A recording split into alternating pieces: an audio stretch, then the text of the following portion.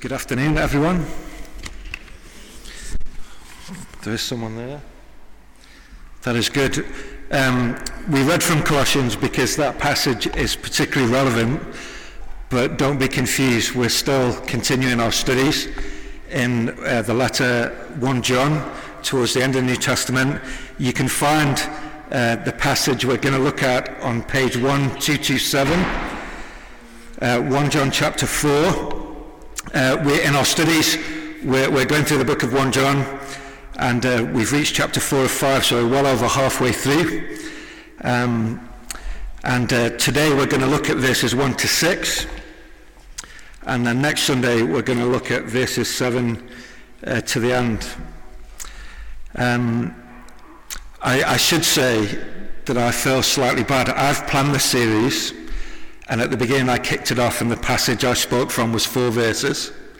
And then Rob preached on a chapter and a half. And then I think Luke preached on another chapter and a bit. And today I'm going to preach on 6 verses. I want to say to those guys, I didn't do that deliberately. Luke reminded me that when we did Galatians before Christmas, it was the other way around.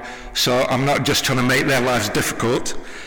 But we're just going to look at these 6 verses today. There's a reason why chapter 4 splits nicely into those 2 sections, and I want to show you what that reason is by dipping back into the end of chapter 3 first of all. Luke had a long section to unpack last week, which was a little challenging for him, and for us. I think there was a lot to take in last week. But I want to take you to some verses at the end of chapter 3 that we didn't really have a whole lot of time to look at last time. Let's see if this works. Tipping back into chapter 3 there. I think we could take verse 23 of chapter 3. There it is. As a key verse in this whole letter. And we're just going to pause and stay here for a little while.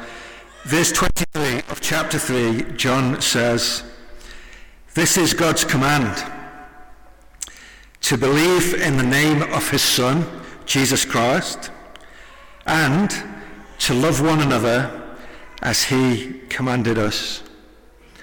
I think there's great simplicity here. If you want to know what God requires of you, God gives you one command in 2 parts: to believe in Jesus and to love other people. In fact, in this whole letter, I want to suggest to you that John is arguing a huge connection between these 2 things. His basic approach is that these 2 things go together so closely, so intimately, that you can't ultimately have one without having the other. What you believe about Jesus will ultimately affect how you live, and actually how you live will affect how you view Jesus. But this raises all sorts of questions, I think. I hope you're awake to this and alert to this, because I think we've got a good example here of what I want to call an exclusive command that leads to an inclusive love. Someone might say, I can love people without believing in Jesus. What are you talking about? But I think what is possibly being expressed there is really this: how can you say that Jesus is the only way? Isn't that exclusive and arrogant and narrow? I think this idea can be, in our modern society, why people can be suspicious of and reluctant about church, amongst other things. Recently, I was with a group of ministers hearing a Scottish minister talk about his assessment of the culture in the UK. This guy was a Scot, Scottish minister. And he described in the course of an afternoon 7 or 8 trends that are common across our society. And one of them that he talked about was that people in our society, this might resonate for you, people in our society are nervous about what he called religious fundamentalism, religious extremism.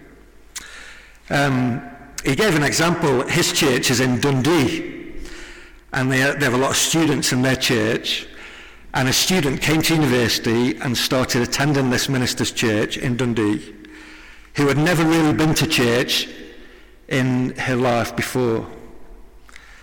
And she enjoyed coming to the church in Dundee, and when she phoned home or emailed home, she mentioned to her parents that she'd been going to a church, and the following weekend her parents showed up at this minister's church. And he got talking to them at the door, and they admitted to him that they were atheists. And he asked them, "Why have you come?" And he said, "Well, we've come because we're worried about our daughter. She told us that she was going to church, and we thought we ought to come and check out where she was going and what she was doing." It's interesting, isn't it, that in our modern society, these parents didn't really care what else she was doing, assuming she was safe. She could be into anything at all at university, as long as she was safe. But the fact that she'd gone to a church caused the parents to jump in the car and drive up to Scotland to check out what she was being exposed to. I think you can read this in the news every day. Religious extremism is now seen widely as one of the greatest threats to stability and peace in our society. Many people wish that religion would simply go away, but it doesn't seem to want to go away.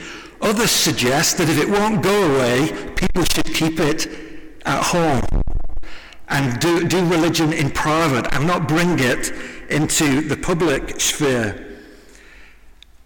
Religion is something to fear because it's felt that it only divides people. It makes them fight. Because what it boils down to is people saying, "My God is bigger than your God." And people don't want that kind of divisive language. Now, don't misunderstand me here, because I'm not arguing that we should all be religious. I have a lot of sympathy with the idea that religion divides people. If religion is about me or you joining some kind of club that enables me to feel superior to other people, then of course it will end up being destructive. It won't make me love people who are different to me. It would lead me to look down on other people, maybe even in my heart to despise them.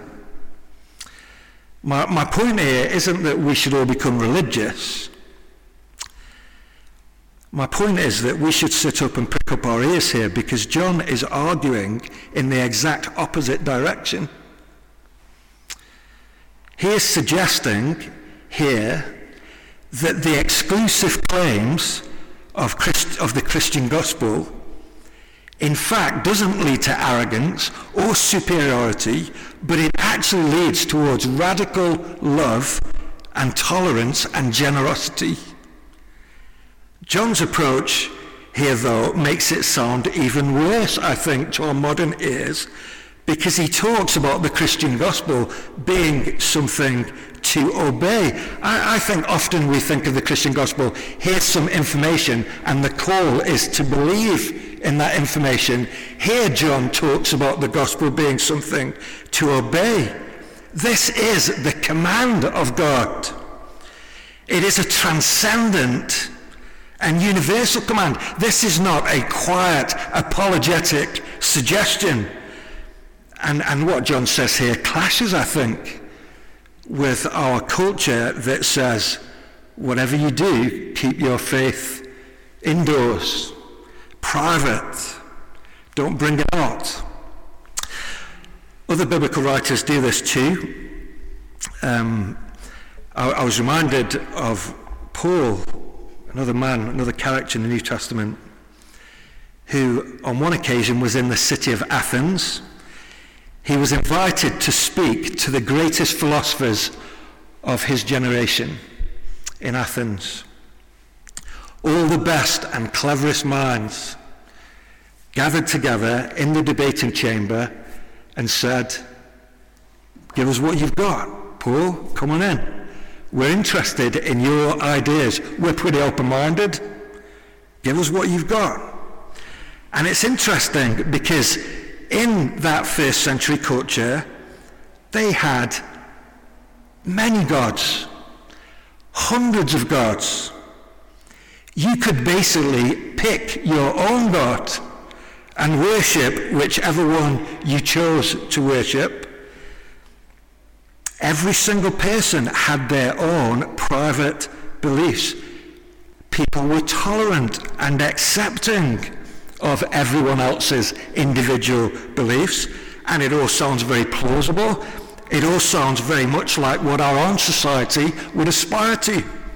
But Paul goes into that debating chamber, and he doesn't talk about how his God is the same as all the other gods. He goes right into all these clever minds, clever philosophers, and has the audacity to talk about how different the living God was to all the other gods. Let me read to you from Acts chapter 17. This is what, imagine the tension in the room. This is what Paul says to all these clever people. "Therefore, since we are God's offspring, we shouldn't think that the divine being is like gold or silver or stone, an image made by human design and skill. In the past, God overlooked such ignorance, but now God commands all people everywhere to repent. For he has set a day when he will judge the world with justice by the man he has appointed, and he's given proof of this to everyone by raising him from the dead." Paul sounds like he's saying, my God's bigger than your God. He claims that his God has a universal claim on all people everywhere and is commanding them to repent of their worship of other gods. And he centers it all again, like John does, on the unique person of Jesus Christ. You might think that that kind of preaching would lead to people being arrogant, superior, in the worst possible way. I think the interesting thing we can do, though, is to compare what Paul's exclusive message led to and what Roman culture, with its more inclusive sounding message, was like. Roman culture in the first century was theoretically tolerant, and yet it was basically brutal. The rich didn't relate to the poor. There were issues with men mistreating women. Children's lives were cheap. From a religious perspective, Jews didn't talk to non-Jews and vice versa. So in the first century, there's a massive claim of tolerance and acceptance, and yet first century Roman culture was fractured in so many brutal ways. Yet Paul's message spread around the Mediterranean in the first century like wildfire, and despite sometimes vicious persecution, it gradually gained traction and in the end overcame the brutal Roman Empire. Somehow Paul's exclusive message that sounds intolerant didn't lead to arrogance or superiority, but instead created the most inclusive, loving communities. Christians were known even for loving their enemies. They served one another sacrificially, Women were honoured, children were protected, the poor were cared for, inside and outside their community. So we need to think more carefully. Everyone has a set of beliefs. The question is, what sort of beliefs actually liberate people to love others sacrificially? Verse 23 is very important. John says, this is God's command, to believe in his Son, Jesus Christ, and to love one another. An exclusive claim that ironically leads to inclusive love. There's a second thing I want you to see at the end of chapter 3, before we jump into chapter 4. And it's this. John then says, if you look with me, verse 24, John then says, the one who keeps God's commands lives in him, and he in them. John speaks about mutual indwelling, relationship of the closest possible kind. And then John anticipates a question: how can I know? How can I know that I have this? This is the whole burden of this letter. This is why we've called the series, that you may know. And he answers that question in verse 24 by referring to the work of the Spirit of God. This is the first time in the book that John mentions the Spirit. And notice the generosity of God here. This is how we know that God lives in us. We know it by the Spirit he gave us. This could mean that the Spirit of God is at work within our hearts, inwardly, gently speaking to us to reassure us that we are indeed God's children.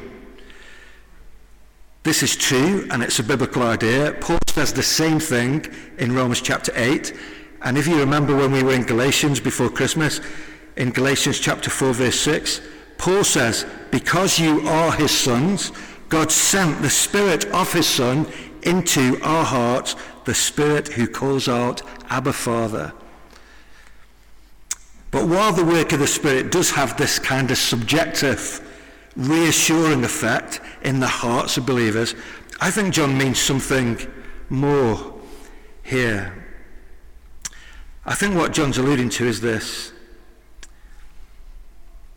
belief in Jesus and loving one another are required of us by God, but at the same time, these two things are actually the gift of God. God himself produces these things in the hearts of his people by his Spirit.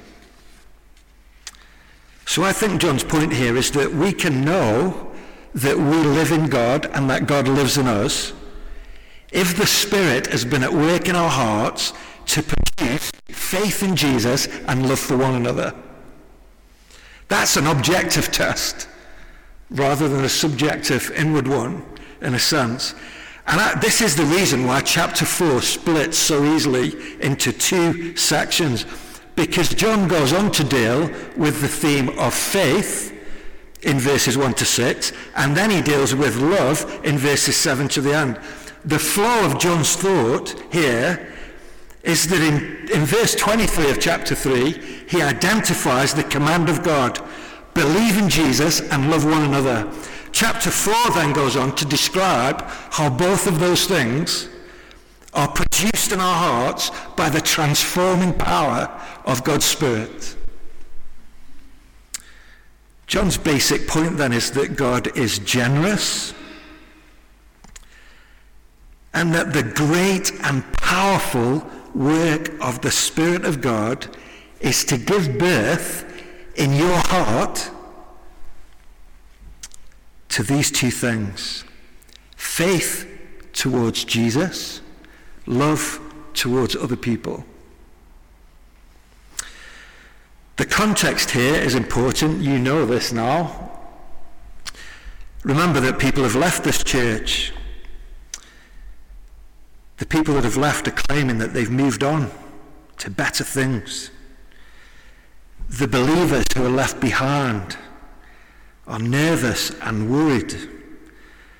Other people are criticizing them and saying that they're mixed up and they've somehow got things wrong. These other people who've left are claiming that God has spoken to them and inspired them. New revelations. These guys are claiming to know the real truth. And somehow, the believers left behind are wondering whether they have it anymore. These people are saying God's on our side and that we're backwards somehow. And so John writes to these discouraged, demoralized believers to pick them up off the floor with these two simple ideas. And he writes with great affection. In chapter 4, verse 1, he calls them dear friends.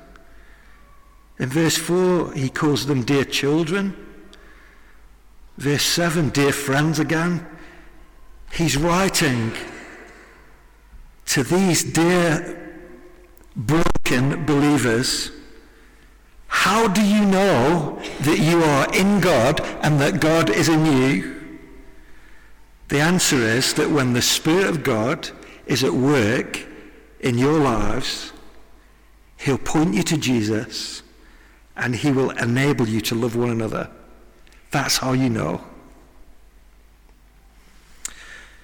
So we'll talk about the love part next time from verse 7.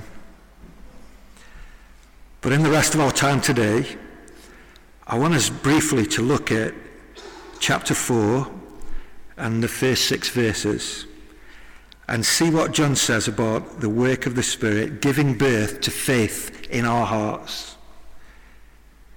I've spent time on this because I want you to see that there's something about faith in Jesus that leads to love and humility rather than arrogance and superiority. That's the connection I'm trying to make.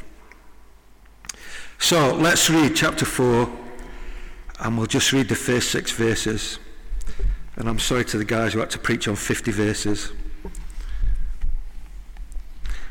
This is on page 1227. John writes, dear friends, do not believe every spirit, but test the spirits to see whether they are from God, because many false prophets have gone out into the world. This is how you can recognize the Spirit of God. Every spirit that acknowledges that Jesus Christ has come in the flesh is from God. But every spirit that does not acknowledge Jesus is not from God. This is the spirit of the Antichrist, which you have heard is coming, and even now is already in the world.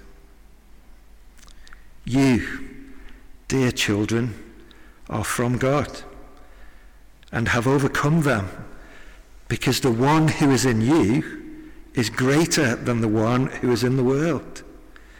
They are from the world and therefore speak from the viewpoint of the world, and the world listens to them. We are from God, and whoever knows God listens to us. And whoever is not from God does not listen to us. This is how we recognize the spirit of truth and the spirit of falsehood. I've entitled this first section here, Don't Be Gullible. Another trend in our society, I think, is that there are many people, I think, who would say, if someone has faith, they're basically gullible. This is a trend in our society that says, I will only believe what I can see. I'm only going to believe in something if you can scientifically demonstrate to me that it's proven. Faith is the equivalent of blind confidence in some kind of fairy tales. And if you can't prove something to me, you're gullible and I'm not going there. We were doing a crossword at home yesterday, general knowledge crossword, and one of the answers was Anita Roddick. You know who Anita Roddick is? She founded the Body Shop, chain of shops. She's died now. Before she died, obviously she wouldn't say it after she died, Anita Roddick said, I quote, "I have fallen for the prevalent idea that says anybody who has a religious inclination has no sense of rationale or intellectual understanding and therefore should be dismissed." I don't think she was talking about our employees there. If you work at the Body Shop, they should be not, fired. They should just be disregarded. That's pretty stark, isn't it? This is recent. I think she said that in 2010. If you believe, you must be stupid. No sense of rationale or intellectual understanding. We could go into that, but there it is. We haven't got time. The irony here is that John says the exact opposite here.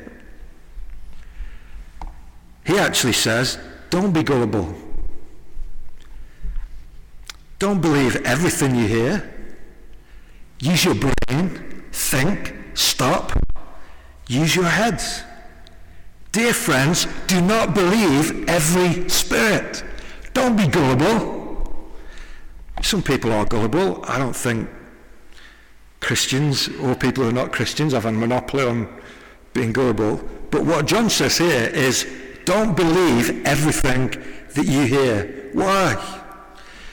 Because there are actually all kinds of ideas and philosophies and arguments out there in the world that will sound plausible and that people do take, despite protesting otherwise, on faith, but in the end, they will lead you astray. John says here, test the spirits, because many false prophets have gone out into the world. John is saying behind every prophet or voice, if you like, that speaks, there's a spirit, an agenda, a motive. It's interesting that the word spirit has the idea of wind or breath behind it. Behind every voice is a wind of something that is seeking to blow you in a particular direction. Nothing in the end is truly neutral. There are spirits, multiple, many spirits, John says. I wish we had more time to explore some of these winds that blow, but I want to highlight the fact that we humans are often this messy mixture of superstition and suspicion. Sometimes we seem capable of believing everything. Sometimes it seems like we don't believe in anything. And against these multiple spirits, these winds that blow, John contrasts the work of the Spirit of God, and he says two things at the beginning and end of this section that I think are very potent and powerful. First of all, in verse 2, John says that the Spirit opens mouths to confess Jesus sincerely. Verse 2, this is how you can recognize the Spirit of God.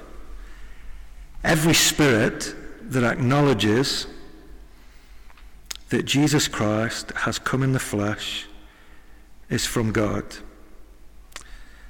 But every spirit that doesn't acknowledge Jesus is not from God. You see the contrast he's making. I say sincerely, deliberately as well, because obviously this acknowledgement of Christ or confession isn't just some kind of intellectual assent. The Bible says that the devil knows Jesus came in the flesh. I don't think the devil acknowledges that in the way John's talking about here. I could pay you to say Jesus is Lord. It would mean nothing. It's also possible that someone might want to acknowledge Jesus as Lord to fit in with a particular group. And actually, it doesn't mean anything in their heart necessarily. Jesus himself warned. Jesus said these words in Matthew's Gospel, "Not everyone who says to me, 'Lord, Lord,' will enter the kingdom of heaven, but only the one who does the will of my Father who is in heaven."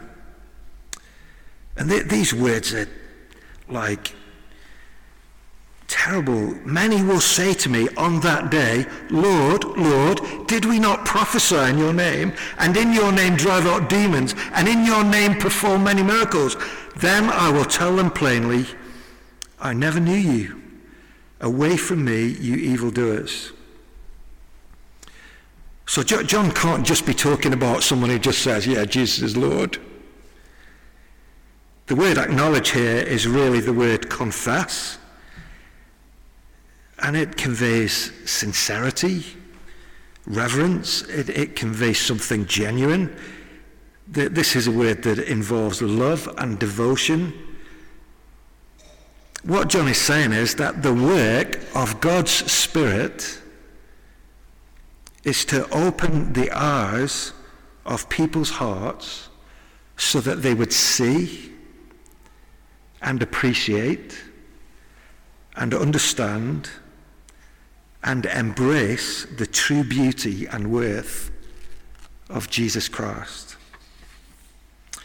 Sometimes at night, you drive around and there are buildings, well, Thomas Rotherham College on Moorgate is a good example of this, beautiful old building, and if you drive past at night, someone has put lights in the grounds, pointing upwards onto the walls.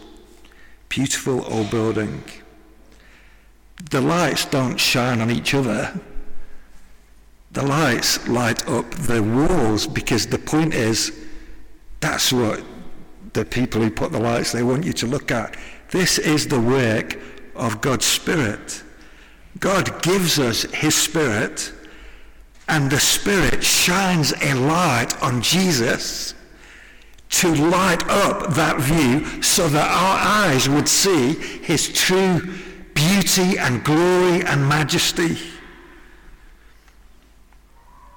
No one can truly embrace Christ as he really is apart from this spiritual work going on in their heart. We do not see Jesus more clearly by our own cleverness or ability. We do not have some superior wisdom that's greater than other people's wisdom. We don't have more finely tuned spiritual antennas, and some people just don't have them. Our perception of Jesus is enabled by the generous gift of the Spirit of God, who has been at work in our hearts to reveal his beauty to us. John says the same thing slightly differently at the end of this section in verse 6, when he talks about the Spirit opening hearts to receive Jesus gladly. Verse 6, John, as an apostle, as a disciple of Jesus, an eyewitness, he says, it sounds arrogant, doesn't it? We are from God, and whoever knows God listens to us, but whoever is not from God does not listen to us. This is how we recognize the spirit of truth and the spirit of falsehood. What John's saying is that as John proclaims Christ, those who don't understand it or listen to it are basically only hearing the multiple spirits that are at work in the world. Those who see Christ are the ones who are from God. His Spirit's been at work in them. And this this listening isn't just sitting there like a mannequin or some kind of shop dummy just listening. The same thing applies here. This is more than mere listening. This is the Spirit of God producing in the heart a heartfelt desire, a hunger, a reception of the word of Christ. Those who have the Spirit listen and respond to Jesus. Look with me at verse 4 in the middle of this section. You, dear children, are from God, and you have overcome them. Why and how? Because the one who is in you is greater than the one who is in the world. They are from the world, therefore speak from the viewpoint of the world, and the world listens to them. You see the point that John is making. All the different winds that have been blowing. Why have they not blown these believers over? John says that they've been able to stand up and stay strong because the one who is in them is greater than the one who's in the world. They haven't stood strong by their own strength or skill. It's the Spirit of God at work in them. John's point here is that the Spirit of God is given to lead you to Jesus, to open your heart, to embrace him gladly, and to open your mouth to confess him sincerely. Imagine the encouragement that this letter would have been to believers who are feeling like maybe we've got it wrong. Maybe these clever ones who've left are kind of... John writes to encourage them.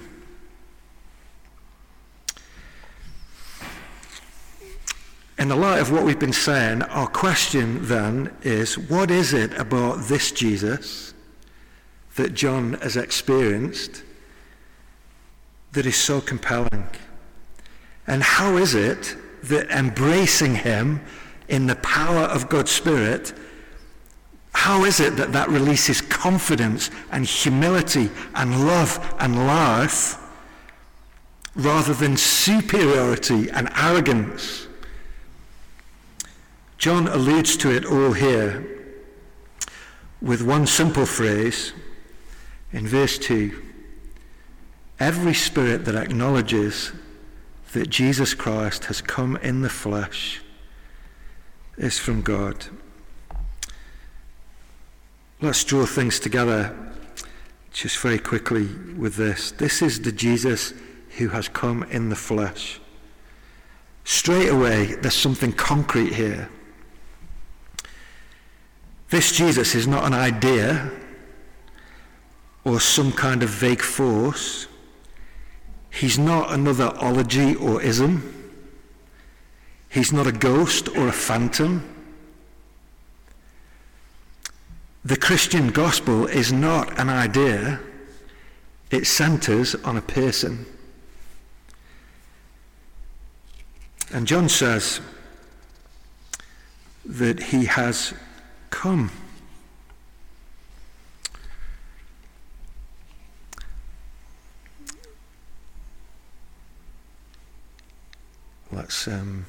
I'm completely forgetting to move this on. I'm getting carried away. He has come. In other words, his birth was not his beginning. That word come is an interesting one. Jesus Christ has come in the flesh. That implies that he was somewhere else before he came. John doesn't say he was born. He has come into the world in the flesh. So this is talking about Jesus' pre-existence. This is the eternal Son. Secondly, I want to suggest that Jesus isn't just dropping in for a bit. This also implies permanence. The man Jesus who came in the flesh did not just temporarily wear a human suit as a kind of disguise for a bit. This is permanent, and it communicates something of its utter faithfulness. In the person of Jesus, the eternal nature of God has been united to our human flesh forever. I want to say to you this afternoon that, I don't know if you think about this, in heaven right now there's a human being, a man in heaven. That's why we human beings have solid hope, because the nature of God has been united to our flesh permanently. I want to say thirdly that it's purposeful. I think we could skip over this. The fact that Christ has come in the flesh means that this world that we live in matters.